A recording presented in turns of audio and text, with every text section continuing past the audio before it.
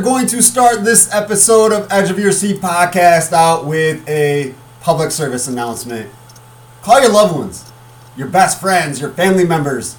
Hit them up, whether it's a phone call, a text message, a Twitter, an emoji, anything. We are in a crazy time right now. 2020, 2021 has not been kind. Been real rough on everybody. People are dying. People have lost their jobs. Things are closed. Can't go to a restaurant or a bar like normal. High school kids can't perform athletics. Can't be on teams. Can't do anything that we have been accustomed to forever. High school kids can't go to homecoming and prom and all these things that are normal for us. So we have to be there for each other. We have to reach out. Give a call, a text. If you see them in person, I know we're not supposed to, give them a hug. You know, our mental health is important too. It's kind of sad. I've seen memes where they're saying mental health is killing just as many people as this virus, as this COVID-19 pandemic. And that's sad. We got to be there for each other. We're all we got, really. The outside world, government, you know, we've seen signs of this forever. Not maybe there for us. But as a people, we have to be there for each other. So reach out. Talk to them. Make them smile. Do anything that you can to make sure that person knows that they're important, that they belong here, and just need to ride out the storm with the rest of us, and that we're riding it out together on the same ship. Virtually, figuratively, holding each other's hands and letting each other know that it'll be all right. We don't do that, we're going to lose more people, we're going to lose ourselves, and that's not the way we want to go out. At least not the way I want to go out. So let's be there for each other, because we are all we have. Seriously. That's it. Edge of Your Seat podcast will always be here. Another show today. We got episode 152 with Kip Cheek. He has been with the Mendota Reporter since May of 1984, covering sports. Now he's a publisher, an editor. He's done all you can do with sports at the Mendota Reporter, and he's been there a long time. If you were an athlete, not even from just Mendota, but from other schools, you have seen Kip or you know who Kip is. He is an icon when it comes to sports writing in the Illinois Valley. Icon, legend, however you want to put it, that is Kip Cheek. He's going to be modest about it. He is very modest and doesn't want to give himself the credit that he deserves. But we can do that at Edge of Your Seat podcast and say how awesome Kip is. As a sports writer, he was somebody I looked up to, along with Kevin Hieronymus, who we speak a lot about, sports editor for the Barrow County Republican in Princeton. They grew up together. Kip Cheek and Kevin Hieronymus grew up in Atlanta, Illinois, went to college together at ISU in Bloomington, were roommates, and then find jobs about 30 minutes away from each other in Mendota and Princeton in the 1980s, and have been there ever since. Kip tells a story. It's amazing, a lot of fun, and he breaks down some sports memories that only he could do. So, a lot of fun catching up with Kip, because we can't be on the sidelines talking to each other anymore. At least not right now. I've seen him almost every Mendota game I went to, and it's always fun to speak with Kip. So I had to have him on, right? Had to. Let's get to the plugs real quick. Don't know where you're listening to this one, but you can also catch us on Spotify, Apple Music, iTunes, and the Edge of Your Seat podcast website, which is www.rss.com/podcasts with an S /Edge of Your Seat podcast. Social media, hit us up on Facebook, Edge of Your Seat podcast, and Edge of Your Seat P on Twitter. Have any questions, suggestions, want to be a guest, know somebody that would be a good guest, want to advertise with Edge of Your Seat podcast, have a story you want to share, anything, send an email, edgeofyourseatpodcast@gmail.com. And also a huge shout out to Brian Cavelli, the creator, the mastermind behind the intro and outro beat for Edge of Your Seat podcast. The first segment of today's show is going to be the NFL divisional round. Watched both games last night. They were amazing, and we got two more today. And the NFL divisional round segment is brought to you by Shimmer Mendota Ford, a community dealership that is here for you. The first game of the weekend, Packers in my eyes, annihilated the Rams 32-18. I know it looked close, but the Packers were never in despair. Never looked like they didn't have the game. They led first and kept the lead, and the Rams just looked out of sorts. After the game, Aaron Donald, the monster defensive end, shed some tears. He was mad, I guess more upset than mad that the season was over, and shed some tears. He had every right to. The Packers worked them. Green Bay made Los Angeles look like they didn't deserve to be in the Elite Eight. Like you did not deserve to be one of the final 8 teams in the postseason because they destroyed them. And a lot of it has to do with who is probably going to be the MVP, at least offensive MVP in the NFC, and that is, of course, Aaron Rodgers. The veteran quarterback, 37 years old, goes 23 of 36, 296 yards, 2 touchdowns, and a rushing touchdown. Running back Aaron Jones went off, 14 carries for 99 yards and had a touchdown. Rodgers' 2 touchdowns went to Davante Adams, who had 9 receptions for 66 yards and a touchdown. Allen Lazard, the Lizard King, had 4 receptions, 94 yards, and a touchdown. Also on Twitter, I saw that Davante Adams told the Rams' really amazing defensive back, Jalen Ramsey, I'm not some of the dudes you've covered. Like, I'm not them. I'm better. Now watch this. And as always, Green Bay's offense proves Davante Adams to be right. Davante Adams is a freak athlete, can catch the ball really amazingly. I hate the Packers more than any sports franchise in the atmosphere, the global stratosphere of everything. I despise the Packers. But Aaron Rodgers is a Hall of Famer, first ballot.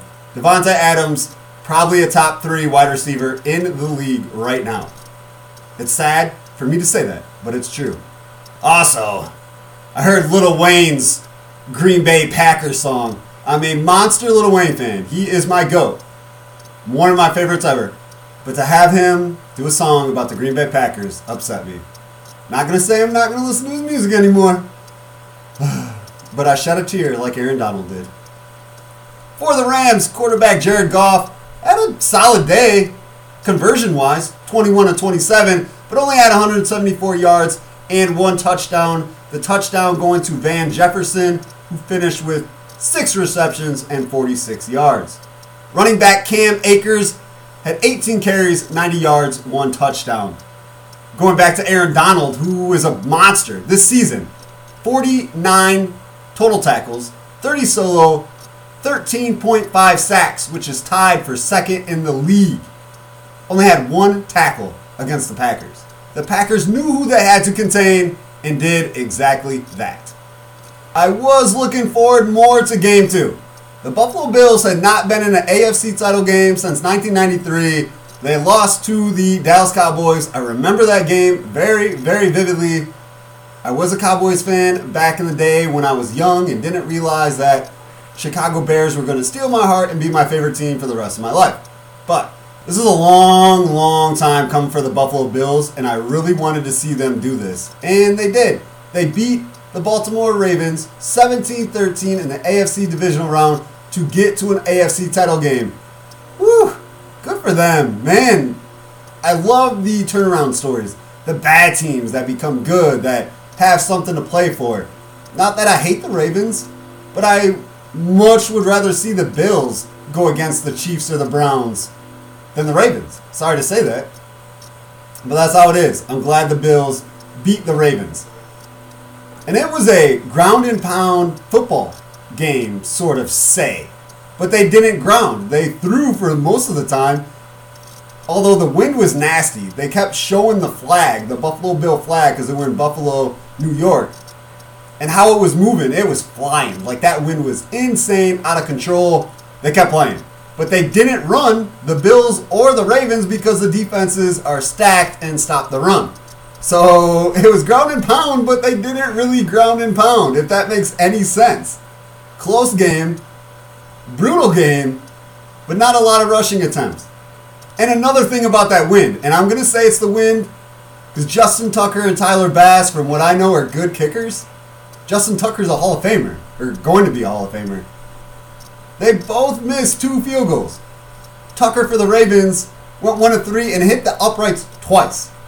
He did score the only Ravens points, so you can't be too mad at him, but he hit the uprights twice. He Cody Parkey'd the AFC divisional round game. That is an adjective now. Cody Parkey'd. The Bills' Tyler Bass went 1 of 3 also. So the two kickers went 2 of 6 in this game. That is atrocious. Atrocious. Very atrocious. But the Bills' defense was the story of this game. Safety, Micah Hard. Linebacker, Matt Milano. Oh my gosh. They were shutting people down. Mark Andrews, the tight end for the Ravens, is a great receiver. Had him on my fantasy football team. I think I had him on 2 of them, actually. Monster. Really good. Number 1 option for Lamar Jackson. Like, that's the guy he wants to get the ball to. Matt Milano shut him down. Time and time and time again. Put his hands up. He was covering him well. He fronted him well. He did everything that he needed to do to make sure Mark Andrews wasn't an impact player. And he really wasn't. Lamar Jackson, who I just mentioned, ended up leaving the end of the third quarter. Got hit in the end zone on what could have been a safety call. It wasn't. Didn't get ruled that way, but they were down in their own end zone. He got hit, and he had to go into the back for concussion protocol. Never returned. So as soon as that happened, it's the end of the third quarter, I kind of knew the game was over. And I think everybody else did. I read a couple Twitter comments like, yep, that's it. Good job, Bills. For the Bills, Josh Allen, who is becoming one of my favorite quarterbacks and one of my favorite players to watch, went 23 of 37, 206 yards, 1 touchdown. He is the real deal. The guy was making plays on his toes, thinking real quick. He fell, got up, twisted around, goes to the side, finds a wide receiver, I think it was Josh Brown, kind of like diving, throws it just to where he can get it. Just crazy, amazing plays that you want your quarterback to be able to make. I say that as a Bears fan who has to watch Mitchell Trubisky every week. But Josh Allen is the real deal, and man, just made some crazy, amazing plays against Baltimore. I was talking about the rushing attempts, the throwing attempts. The Bills only rushed 16 times. Josh Allen threw the ball 15 times before there was a run, and it was Josh Allen running because he had to get away from the Ravens' rush. He was still trying to throw the ball, but had to run because there was nowhere else to go. I think he picked up 4 yards. That was the first attempt. Stephon Diggs, huge for the Bills as always. Allen hit him 8 times for 106 yards and a touchdown. The other touchdown for the Bills, defensive back Taron Johnson, interception, 101 yards, ties the NFL record for the longest interception return in a postseason game. 101 yards for Taron Johnson. Really, really impressive. Lamar Jackson, who I mentioned, and hopefully he's okay. Concussions are never fun. Had a couple in my day. 14 of 24, 162 yards, did not throw a touchdown, and had the interception to Taron Johnson, which was a crazy play. As soon as that happened, I was texting a friend, interception, pick 6, game over. And it was. There was no chance after that. Sunday's games, today's games. By the way, it is January 17th, a Sunday. Hopefully you're having a good weekend. Some I know do not have to go to work on Monday because of Martin Luther King Day. Rest in peace to a legend who helped shape our country and who hopefully is looking down and continuing to help shape our country as well. Enjoy your Martin Luther King Jr. Day and celebrate the way you should, and that's with all due respect. Sunday's games. We got the 11-5 Browns at the Kansas City Chiefs, who are 14-2. I picked the Chiefs to win, but man, if the Browns win that game and set up Browns and Bills in a AFC title game, the Browns have not reached a divisional round game since 1994. The Bills have not been in an AFC title game since 1993. Some old school droughts being erased right now.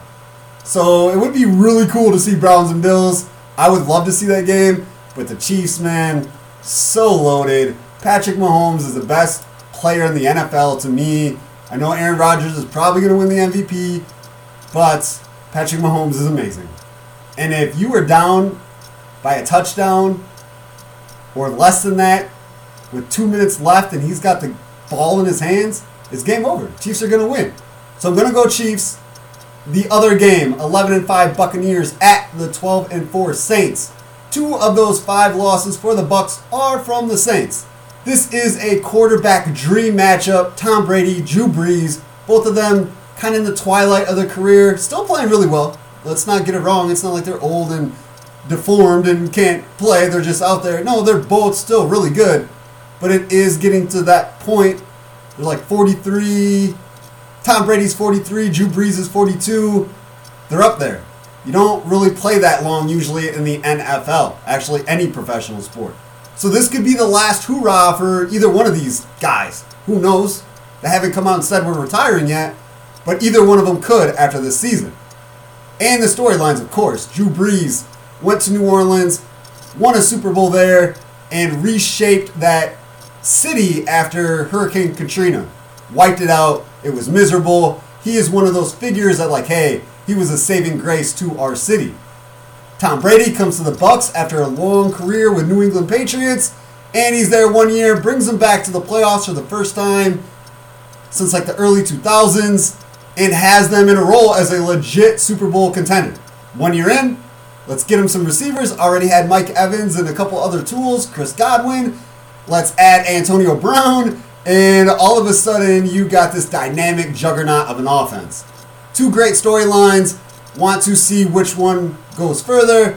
I am more of a Drew Brees guy. I do think Tom Brady is probably the best quarterback ever, but as a personality point of view and a gamer point of view, I've always been Drew Brees, so I kind of want to see the Saints win and battle the Green Bay Packers. Again, they did play earlier in the season. Green Bay won. Maybe Saints need some revenge in the NFC Championship game. I am all down for that, of course. The NFL Divisional Round Playoff segment was brought to you by Shimmer Mendota Ford. Mendota Ford is a community dealership dedicated to being community first. After a bad 2020 in every sense of the term, Mendota Shimmer Ford wants to help usher in the new year 2021 with style, comfort, and great deals. Stop by and see the 2021 Ford Bronco Sport and the 2021 Ford F-150, which are both in stock. These are just a few of the options at Shimmer Mendota Ford, as it has a huge selection of new and used vehicles on the lot, and even more on the website, www.mendotaford.com. Whether you shop online or at Shimmer Mendota Ford, located just south of Mendota on Highway 251, manager Ski Hartman and his associates, Tony Milas, Jason Hintz, and Doug Safranik, will use their experience and understanding of the vehicle you're looking for to help you roll through 2021 just the way you want. Call 815-539-9314 for all vehicle inquiries at Shimmer Mendota Ford. Yesterday was a huge college basketball day. Unfortunately for Illinois, was not a good one. The 9-5 Fighting Illini, who were ranked 14th in the country, lost to Big Ten conference foe Ohio State, who is now 11-3, 21st in the country. Fighting Illini lost 87-81. It was 83-81 with like 15 seconds left, I believe. Like 15 and a half. Adam Miller hits a 3. It's only a 2-point game. Then Ohio State gets fouled after what looked like guy stepped out of bounds. They don't call it. He gets fouled, knocks down free throws, and it happens again. And Illinois lost. It was a brutal game. I mean, I thought they were going to start throwing blows for a second. Throw on the boxing gloves and just go at it. I did miss some of the game because I was at work. I got off work and turned it on as soon as I could. For Illinois, they had 3 guys in double-digit scoring. Of course, Junior Ayo Dosunmu, who is the leader for Fighting Illini. 22 points, 5 assists. Kofi Cockburn, the big dude down low, who I love. I like his game a lot. 15 points, 11 rebounds. And of course, Miller, 14 points, 7 rebounds. He did knock down 3 threes. For Ohio State, E.J. Liddell, 26 points, 7 rebounds. He was kind of the deciding factor and kept Ohio State in the game. Illinois started off really well. I mean, they were going toe-to-toe with some big-time teams and getting victories here and, you know, a couple losses along the way. But now they've lost 2 back-to-back. Not looking like a real formidable team in terms of Final Four, Elite Eight, because that's where everybody predicted them to be. It is early. We got a lot of games left. It is a conference opponent, and the Big Ten is stacked, as always, and every game is going to be a buzzsaw.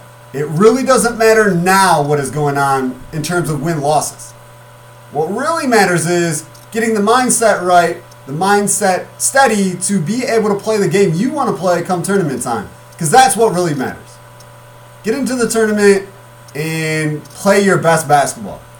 Hopefully they're building up to that, because it really hasn't looked like it as of late. But again, it's early. They can turn stuff around. They have talent all over the court. Coaches have been coaching well. Things are okay as long as you improve moving forward. So let's get some W's after this to make sure we are all on the same page.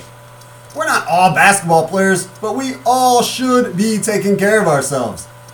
Because let's face it, it's not easy to get in shape. It's not easy to stay physically fit either. There are factors working against all of us, including time and work schedules, lack of a support system, motivation may be low, don't want to be judged or criticized if not supporting a gym rat body, injuries or physical restrictions. However, there is a place where these no's or maybes become yeses. LP CrossFit. LP CrossFit, located at the Prue Mall across from Secret Nails, offers a weekly schedule of classes for any level of fitness. It's not one time, not just one day a week. There are many options and classes only last 1 hour. Support group, LP CrossFit is a diverse community focused on fun and hard work. All members know each other's names and support one another during workouts. Motivation, the trainers at LP CrossFit help you reach your goals and get into the best shape of your life with workouts of numerous movements including bodyweight, gymnastic, and barbell. Everyone is guided and pushed at a productive and comfortable level. If you're an experienced athlete or getting your first taste of physical fitness, everyone is welcomed and viewed as equals. You would go at your own pace. You want to go hard? You're welcomed with, hello, how are you? Go get at it. You want a more relaxed approach? It's the same. Hello, how are you? Go get at it. Injuries and mobility restrictions are a huge priority at LP CrossFit as all small group classes are coach-led and movements are infinitely scalable for all members. LP CrossFit opens all doors for everyone. Check out LP CrossFit on Facebook or at lpcrossfit.com. Let's do a little quick sports rundown of things that I want to discuss before we get into the conversation with Kip Cheek. Great convo, lots of cool things discussed between Kip and I. Have to talk about LaMelo Ball. Gets drafted third in the NBA draft by the Charlotte Hornets. Obviously, people circle around him because of his name. He's a Ball. The whole family is basketball oriented. Lonzo Ball is playing with the New Orleans Pelicans, and his dad, LeVar, has been in news headlines and Twitter discussions and memes because of his mouth for at least the last 5 or 6 years. Always running his mouth. So his sons kind of got famous because of that. But Lonzo, not a bad ball player. LaMelo, probably even better. Since he has been in the league, he has been tearing it up. January 9th, youngest player ever to record a triple-double. 22 points, 12 rebounds, 11 assists against the Atlanta Hawks. Then, Thursday, just a few days ago, against the Raptors, comes off the bench, 14 points, 11 assists, 6 rebounds. This gives him 7 straight games of 5 assists and 5 rebounds coming off the bench. This is the longest stretch by a reserve since the NBA started recording who is starting games, which was the 1970-71 season, according to NBAstatistics.com. So since 1970-71, no player has come off the bench and had 7 games in a row with 5 assists and 5 rebounds. That's crazy. The kid is getting it in, and I'm definitely going to have to tune into some more Charlotte games so I can check him out because I want to watch this. It's exciting, it's fun, and he is doing it how he wants to do it, not worrying about his brother and his dad, which I kind of like even more. LaMelo Ball is my favorite ball. I don't know if it's that hard to have a favorite ball, but he is it. Also, basketball triple-double talk. James Harden, first player in NBA history to debut with a team with a 30-point triple-double. After being traded from the Rockets to the Brooklyn Nets, plays Orlando Magic on the 16th, that was just yesterday, Today being Sunday, 16th being Saturday. In 40 minutes, 32 points, 12 rebounds, 14 assists, showing that he belongs already. I'm interested to see how this is going to work with Kyrie Irving, Kevin Durant, and James Harden all being ball-dominant guys, all having weird, eccentric personalities. It's going to be fun, a reality TV show-ish kind of deal. But James Harden is a baller. He's going to score a lot, and he's going to do James Harden things. And he starts with creating history. Who would have thought? Quick note on this, I really didn't dive into research or anything like this, but Adam Schmidt, a figure skater, was given $1.45 million from U.S. Figure Skating in a plea agreement because of numerous sexual assaults. The numerous sexual assaults in the story I read on ESPN are in quotations. If you're going to give somebody $1.45 million without going to a jury or without going to trial or without having a judge, that means something fishy went on here. The storylines that are coming out of gymnastics, figure skating, all the Olympic little sports. I call them little sports because in Americans' eyes, the big sports are football, basketball, baseball. Not gymnastics, not figure skating, not curling. The amount of sexual assaults, sexual anything is ridiculous. Man, I don't get it. I don't know what's going on. But that's absurd to hear that those things are going on in Olympic sports. When you're growing up, you're like, hey, it's Olympics. I want to be an Olympic athlete. I mean, if you can be. Or I want to watch them because these athletes are fantastic. Well, these stories right here are dirtying that and making it not that cool. Who wants to become an Olympic athlete if they have to do things they don't want to do to get there? And I'm going to put it very nicely like that, kind of beat around the bush, but we know what I'm trying to say. That is nuts, insane, and the people that are doing these awful, atrocious acts should be put in prison immediately. What also should be happening immediately is home renovations. Yes, it is cold, it's January, there's snow, there's wind, there's ice, but there's still time, there's still that need to fix things that need to be fixed in your home. You want it to be comfortable and cozy and the place that you enjoy spending the most of your time at. Well, Olsen Construction works hard to help its customers do exactly that. Brothers Keith Milas and Tommy Olsen will use their more than 10 years of experience to take care of your home renovations from start to finish with your thoughts and opinions taken with every step of the journey. The licensed and insured family-owned and operated company prides itself in offering family prices with family honesty on any job. Whether it be roofing, siding, windows, doors, stairs, deck designs, floors and tiling, garage additions, room additions, or full remodels. It may be hard to do some of that outside, but the indoor activities, the stairs, the tiling, can definitely happen right now. For a free estimate, call Olsen Construction at 815-910-5982. Check out the Olsen Construction LLC page on Facebook or send an email to olsenconstruction19@gmail.com. Well, that is the end of the intro. There's some football games to watch, so we can talk about them later. There will be a show coming out in less than 24 hours with my boy, rapper from Dwight, named TikTok, part of Prelude to a Million, a rap group that I knew all about when I was in college at SIU. They are still putting out music, which is amazing, awesome, and I was more than happy to have TikTok on the show to discuss everything that he's doing and the group is doing in general. That will be later today or really early in the morning. Enjoy the football games. Enjoy your weekend. Reach out to the people you care about because they need you. They need you more than ever. And you probably need them. So reaching out and having them in your life in a more direct manner than usual would mean a lot to both of you.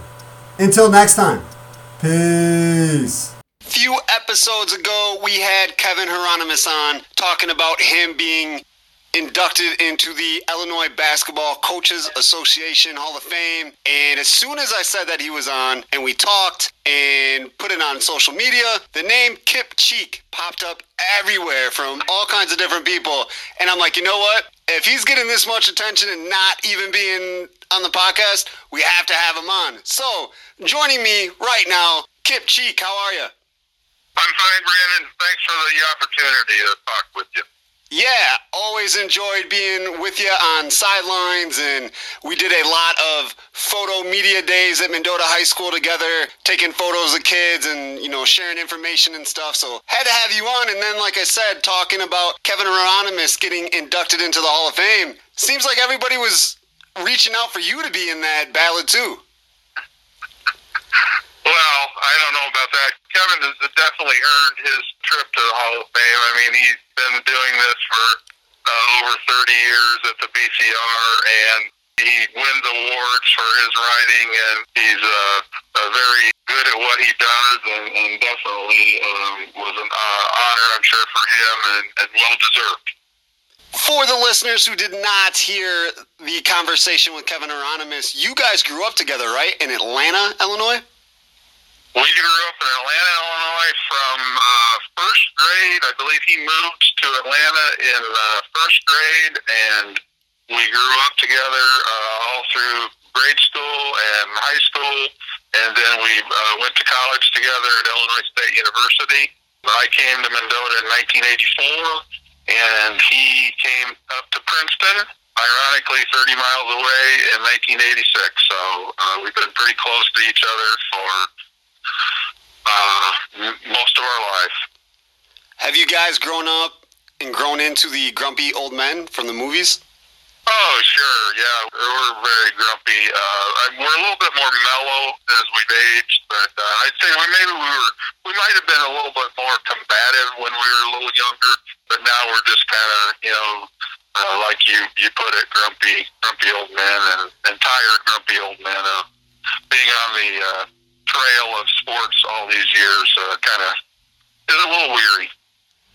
With him being in Princeton and you being in Mendota, were you guys able to cross paths many, many times in a school year?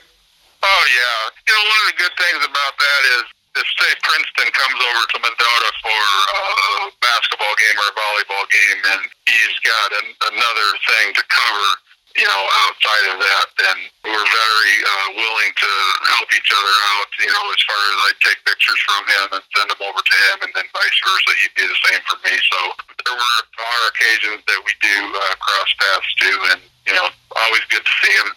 Like I said, known each other since we were 5 years old, and, been friends ever since. As a writer and having a friend as a writer and different papers, was it also kind of good for, a competitive edge? If you guys were both at a game, did you want to write better than him? No, not at all. Being a weekly paper here, I don't consider Princeton paper or the LaSalle Tribune as being my competitor. I mean, I can't compete with the LaSalle Tribune because they're come out 5 days a week or 6 days a week or whatever, and I come out 1 day a week. So I don't look at being competitive at all. It might be a little bit more competitive now that you have the internet. You can post stories or whatever instantaneously. But I've never looked at anything as being competitive, especially living in a small town like this. I just don't think that's correct to view things that way. I just go about my job and do the best I can. Definitely. Said you got to Mendota in 1984. Did you start at the Mendota Reporter right then? Is that why you came here? Yeah, I did. Well, I graduated from Illinois State in 1983. Went immediately into the job search and was having trouble finding a job. The field I majored in is mass communication, print journalism, and I actually moved to Arizona and lived in Arizona for about 6 months with my cousin. And my mom worked at a newspaper in Lincoln, Illinois. She wasn't in the editorial side of it. She was in the business office side of it, but she found help wanted ad in the magazine. It's a national magazine called Editor and Publisher, which is still published today, I believe, and about a sports writer opening in Mendota. So she wanted her baby back in Illinois, close to her. So I came back from Arizona and interviewed for the job, and Stan White was the owner of the paper back then, and he hired me and as the sports editor, and just kind of moved up through the ranks over the years, from sports editor to editor, and now publisher / sports editor. Moved up the ranks And, people were wondering, why are you still in Mendota? Well, Mendota's 4 times bigger than the town I grew up in, so I consider this a big city.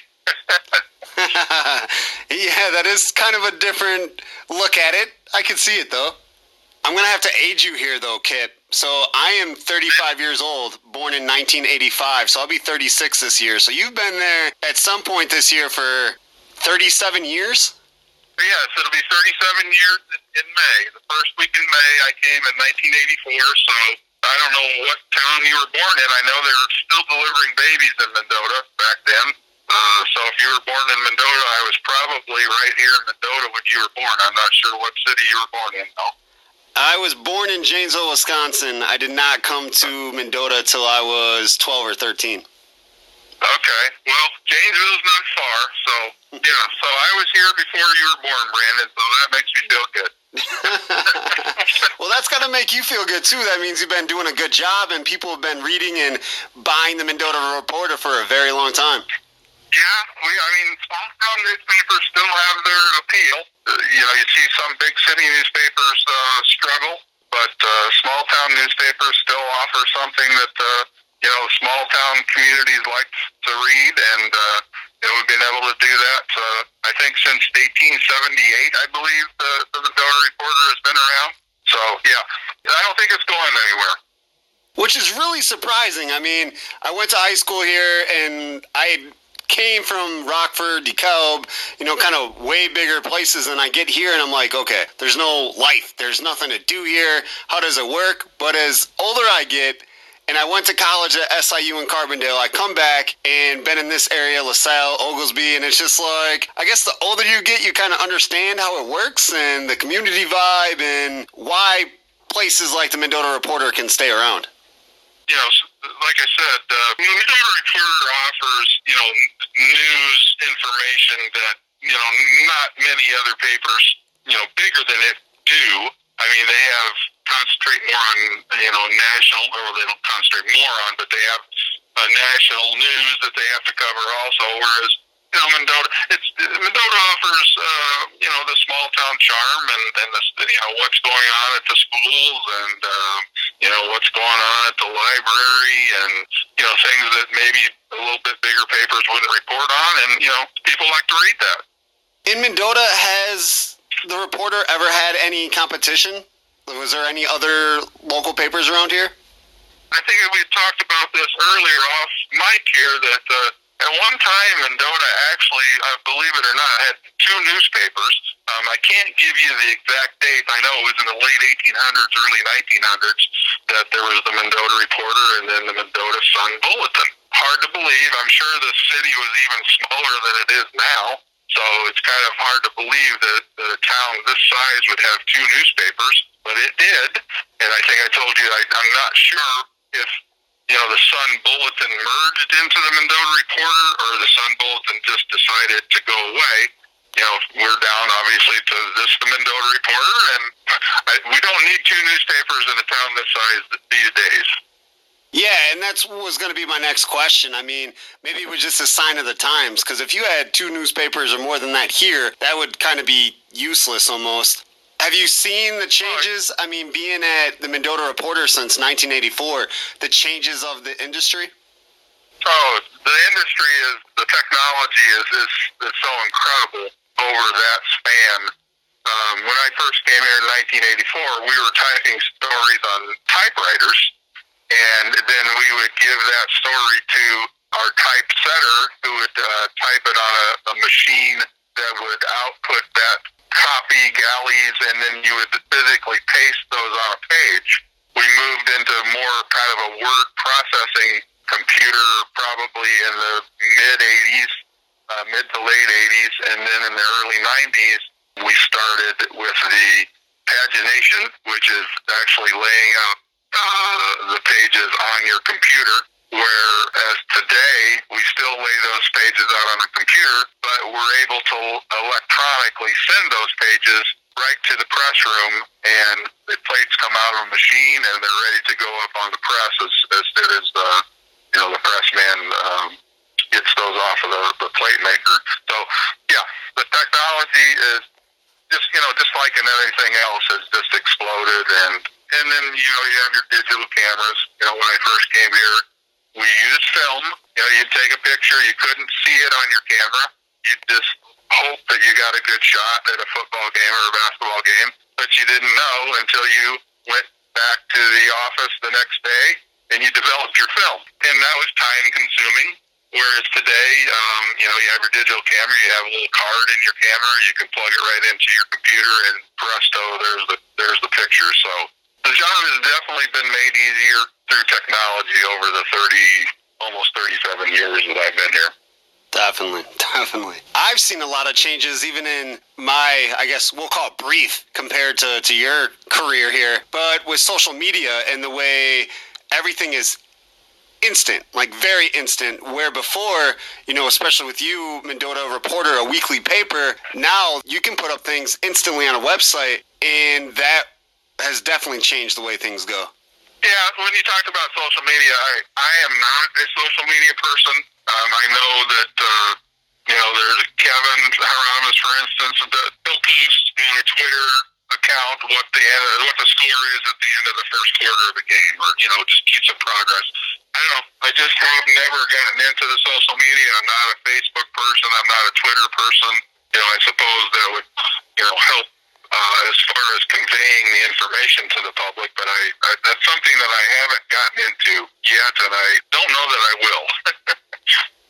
Which seems weird to hear because almost everybody is. So kind of old school, but I understand why.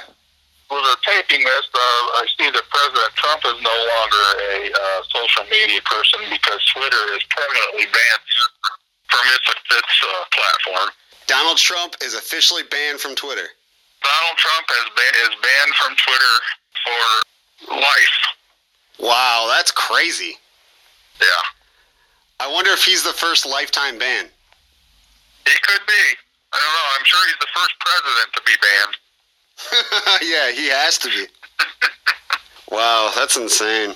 Yeah. Just because we're, talking politics right now, what is your take on the craziness that happened on Wednesday at the Capitol building? It's a scene you see in another country. I mean, you don't see that here, and obviously it was appalling. And hopefully, I know they've started arresting some people that got into the Capitol building, and they're going to probably face some serious charges. But it was definitely a surreal-looking thing to be coming from the country that we live in. I hope the new administration can tamper down, the people who are inciting these uprisings, and we can maybe get back to a sense of normalcy.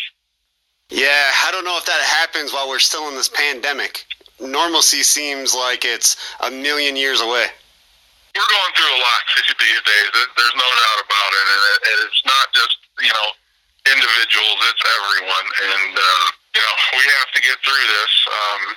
Hopefully the vaccine will be taken by enough people that we can, get rid of this awful virus and we can start leading a normal life again. I would really like that. I would like to not have to wear a mask in public, and I would like to regularly be at basketball, football, baseball, track events, all of the above. We have both been doing that most of our lives, and it seems like I'm not living without those. It's been a rough year. I mean, if I was a high school, athlete, I feel very sorry for them because they're not, being able to live out their youth and enjoy everything that there is that comes with high school sports. And then, of course, like you just said, yourself and me that are being able to cover these sports at the moment. I was just thinking about this the other day, that February 15th is the date that is set for the beginning of football, volleyball, and boys soccer. And if you look on the calendar, that's only about 5 weeks away. So, and the situation that we're still in, I'm not sure that we're going to see those sports happening either. I know the IHSA has a meeting next Wednesday that they're going to, look into it a little bit further. But right now, it doesn't even look good for those sports to begin.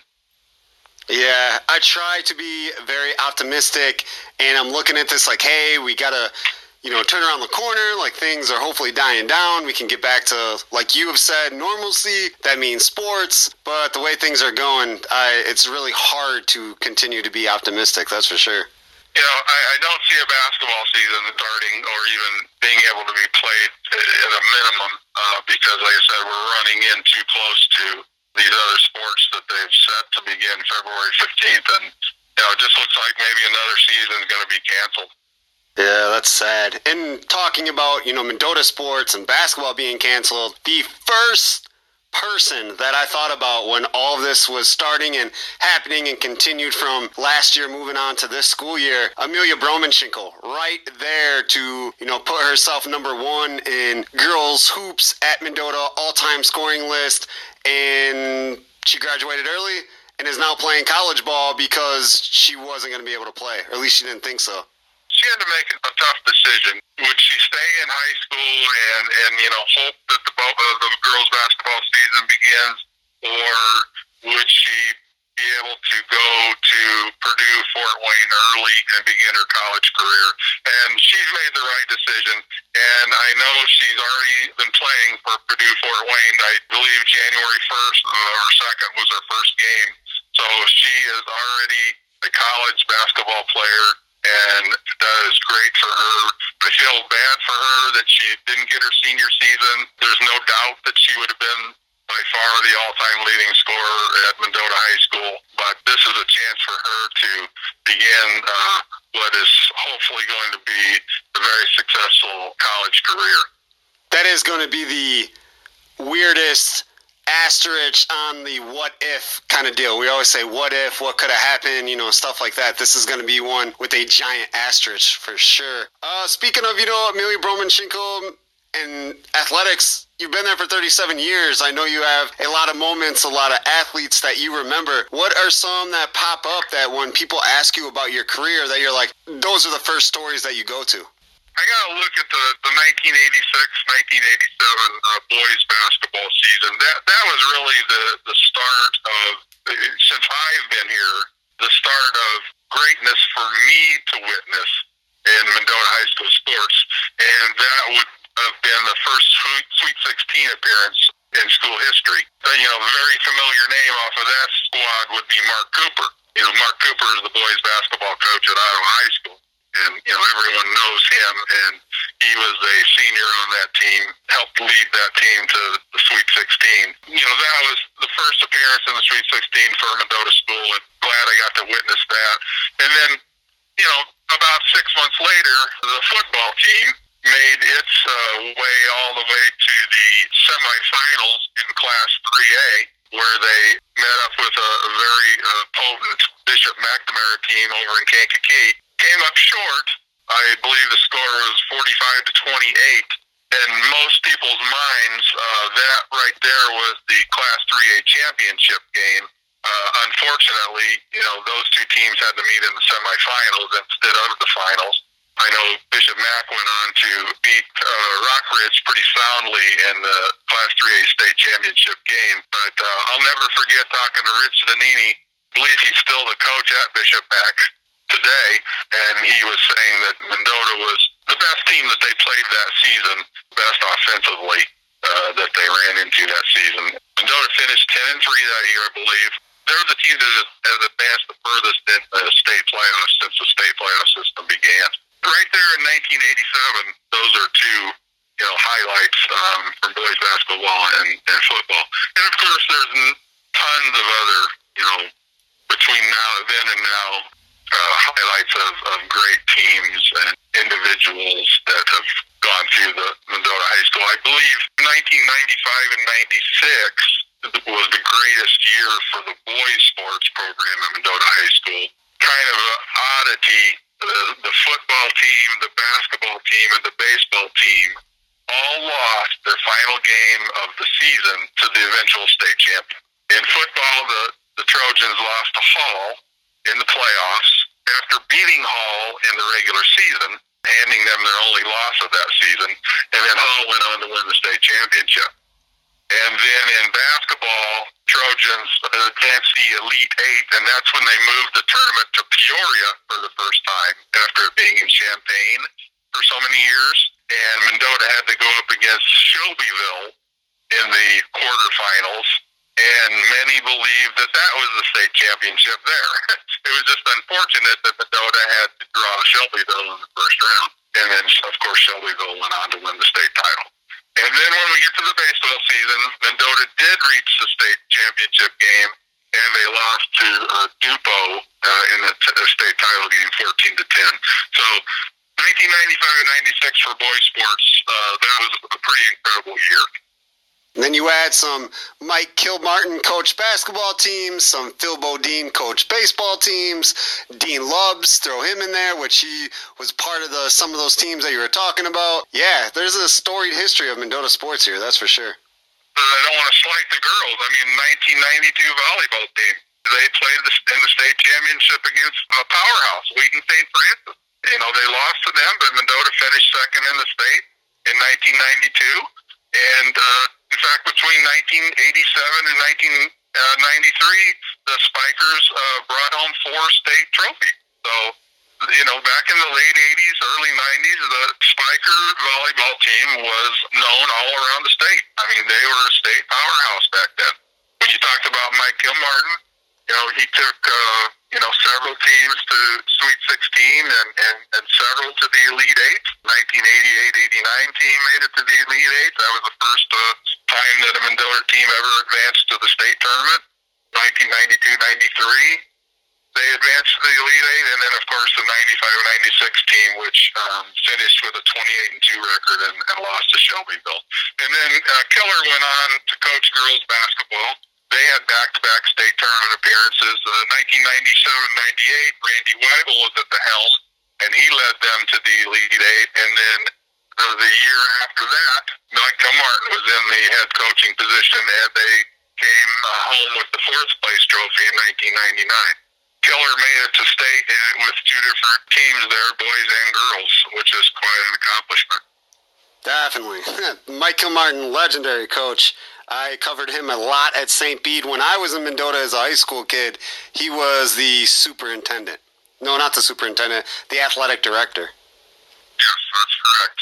The football team had a lot of success, after the 1987 season. Like I said, in 1995 they beat Hull in the regular season, giving Hull its only loss. And then from 2004 to 2014, Mendota made it to the playoffs 8 times, which is very incredible feat. In 2008, they were bumped from the playoffs by perennial power Addison Griswold. Everyone knows that name in football lore, high school football lore in Illinois. And Mendota lost to them 14-7. Mendota was stopped at the goal line late in the game, would have tied the game with an extra point, or maybe could have taken the lead with a 2-point conversion. And then in 2009, unbelievable, they went over to Morris, another perennial power. We've all known about the Morris Redskins in high school football history, and Mendota beat them 35-0 in the second round of the playoffs in 2009. And then the following week, they had to play yet another powerhouse, Geneseo, and they were beaten by the Maple Leafs 17-9 in that game, but played them tough. What a run the Trojan football team had from 2004 to 14 under John McKenzie. Actually, 2014 would have been Brock Songrove's first year as the head coach. They made the playoffs then in his first year. Is that when they went to Coal City and lost there? Yes, they went to Coal City, and the Coal City had a dynamic running back. His name escapes me now, but Coal City was a very strong football team that year, and Mendota lost in the first round of the Colders, yes. I remember that cold game. I was there. Yes, that was very, very frigid. Definitely. And they had like a heated kind of hospitality room, kind of just like a tent at the end of one of the end zones, and I kind of wanted to live in there, but I would have missed the game. Well, I missed out on that hospitality room. I didn't know that was there, so I think I went back to my car at halftime and tried to warm up. Yeah, you had to. It was freezing out there. Yes, it was. Going over all these memories and the time that you've been at the Mendota Reporter, kind of full circle here, talking to Kevin Hieronymus and then put the podcast on social media and people were saying, hey, Kip needs to get in here too. What do you think about that? Did you ever think through your career like, hey, I'm Hall of Fame worthy, or, you should be in that spot? No, not at all. No, as far as the Hall of Fame, that's something that I never crossed my mind that it would be something for me to be a Hall of Fame. It's the IBCA. I know that maybe football has a Hall of Fame also, but this would be basketball. But Kevin is definitely a deserving member to be inducted this year. He's been at it for 35 years, and like I said, he's won awards and does his craft very well. I'm happy for him. Well-deserved honor for a great guy. Well, you're a great guy, too. I could see you in there. Well, I don't know if great guy gets you in there, but and like Brandon, I'm not even sure I guess someone has to nominate you. I'm not even sure the criteria, to be honest with you. So, and I told Kevin, when I got that email with the list of all the people that are on it, of course I pour over to see if there's anyone locally, that made it, and would do a story on that. And I saw Kevin, and I was very thrilled, and I immediately texted him or emailed him and congratulated him and said that, I know he's got a few more years as a sports writer before he wants to hang him up, but I had told him that I was definitely going to look into nominating or whatever you have to do to get him in there, because he's one of those sports writers that deserves the recognition. I just think it would be a perfect story, like almost a Hollywood movie type story for you two who grew up together from the first grade, went to college together. You were roommates in college, right? We were roommates for the first 2 years in college, yes. Walker Hall, Illinois State University. Absolutely. And then you guys go to newspapers in the 80s, 30 minutes from each other, have crossed paths many times, and you both would get into a Hall of Fame. I mean, that sounds like a movie. Well, yeah, if Hollywood wants to do that, would be open to it. I'm not sure who would play me. Tom Cruise or somebody, somebody good looking, I would hope. Joking there, Brandon, joking. Well, you don't have to joke. I mean, I think that's how it should be, too. Get a Brad Pitt, something. Yeah, absolutely, yeah. That's awesome. Didn't mean to put you on the spot, but I had to ask you. I mean, the Hall of Fame seems, even to me, like as a sports writer, been doing it quite a while. I think I'm like 15 years or something like that. Bounced around all over the place, but just something you don't really think of. But then you see your friend and other people in the area, and you're like, maybe? Who knows? Well, like I said, I guess I was a little surprised to see Kevin this year.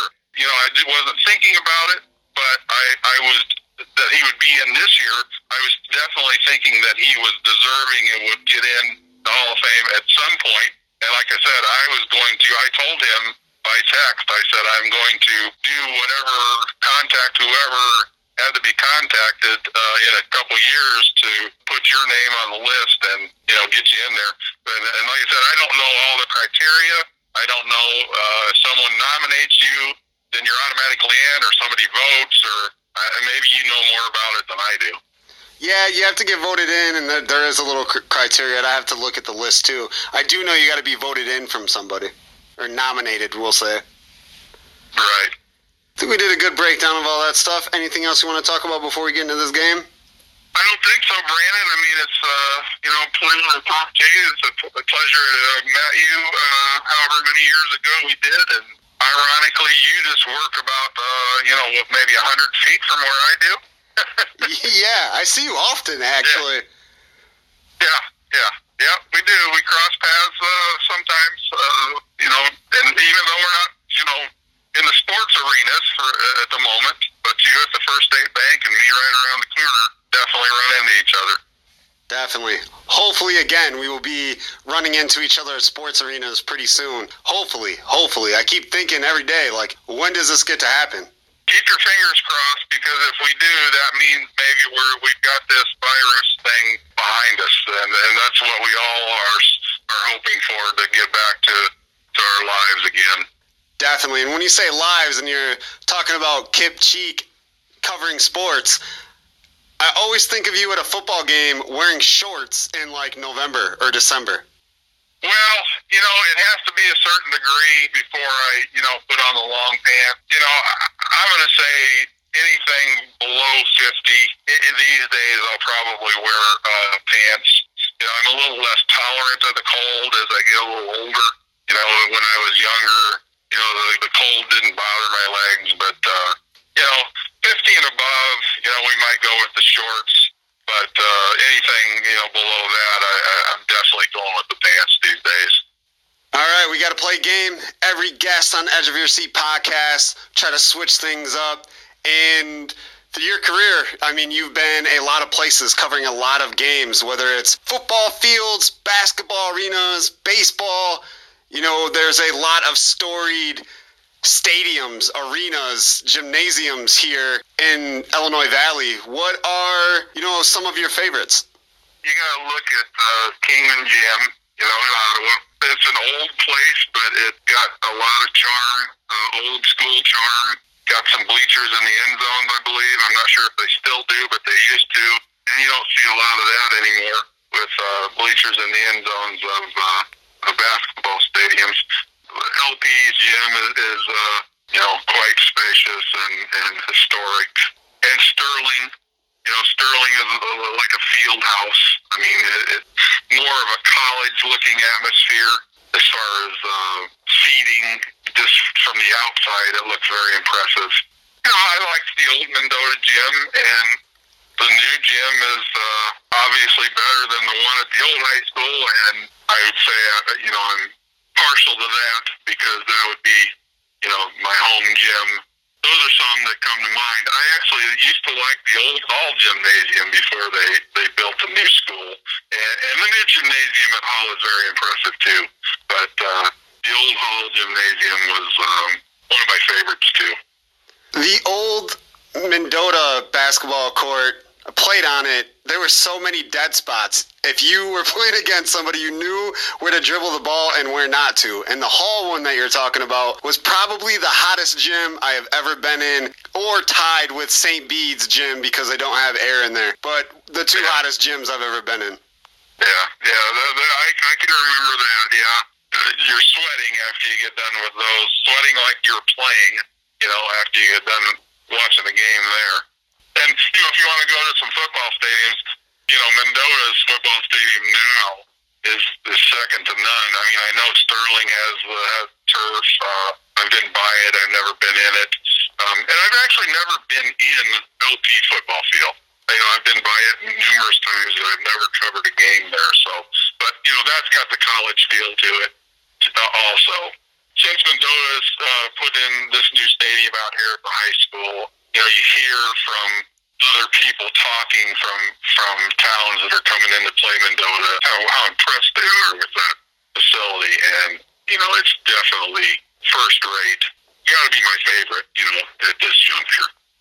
Yeah, it's mine too. It is absolutely amazing. And the first football game that I got to cover in Mendota when I came back from college was at that stadium, and I was really happy with it. I was like, they did a really good job. Yeah, it's nice that you don't have to, if it's raining a little bit, or, obviously it gets colder in the fall, you don't have to deal with, the coldness on, under your feet, and you got the soft cushion of the turf, and, like I said, you're not going to walk through mud puddles and try to jump over mud puddles and so forth and so on. So it's definitely number one in my book. For sure. I do love Howard Fellows, the LaSalle Peru football stadium. It is definitely a college football place. Like, if there was college football there, I would not be surprised because that's what it looks like. And Sterling is exactly the same way.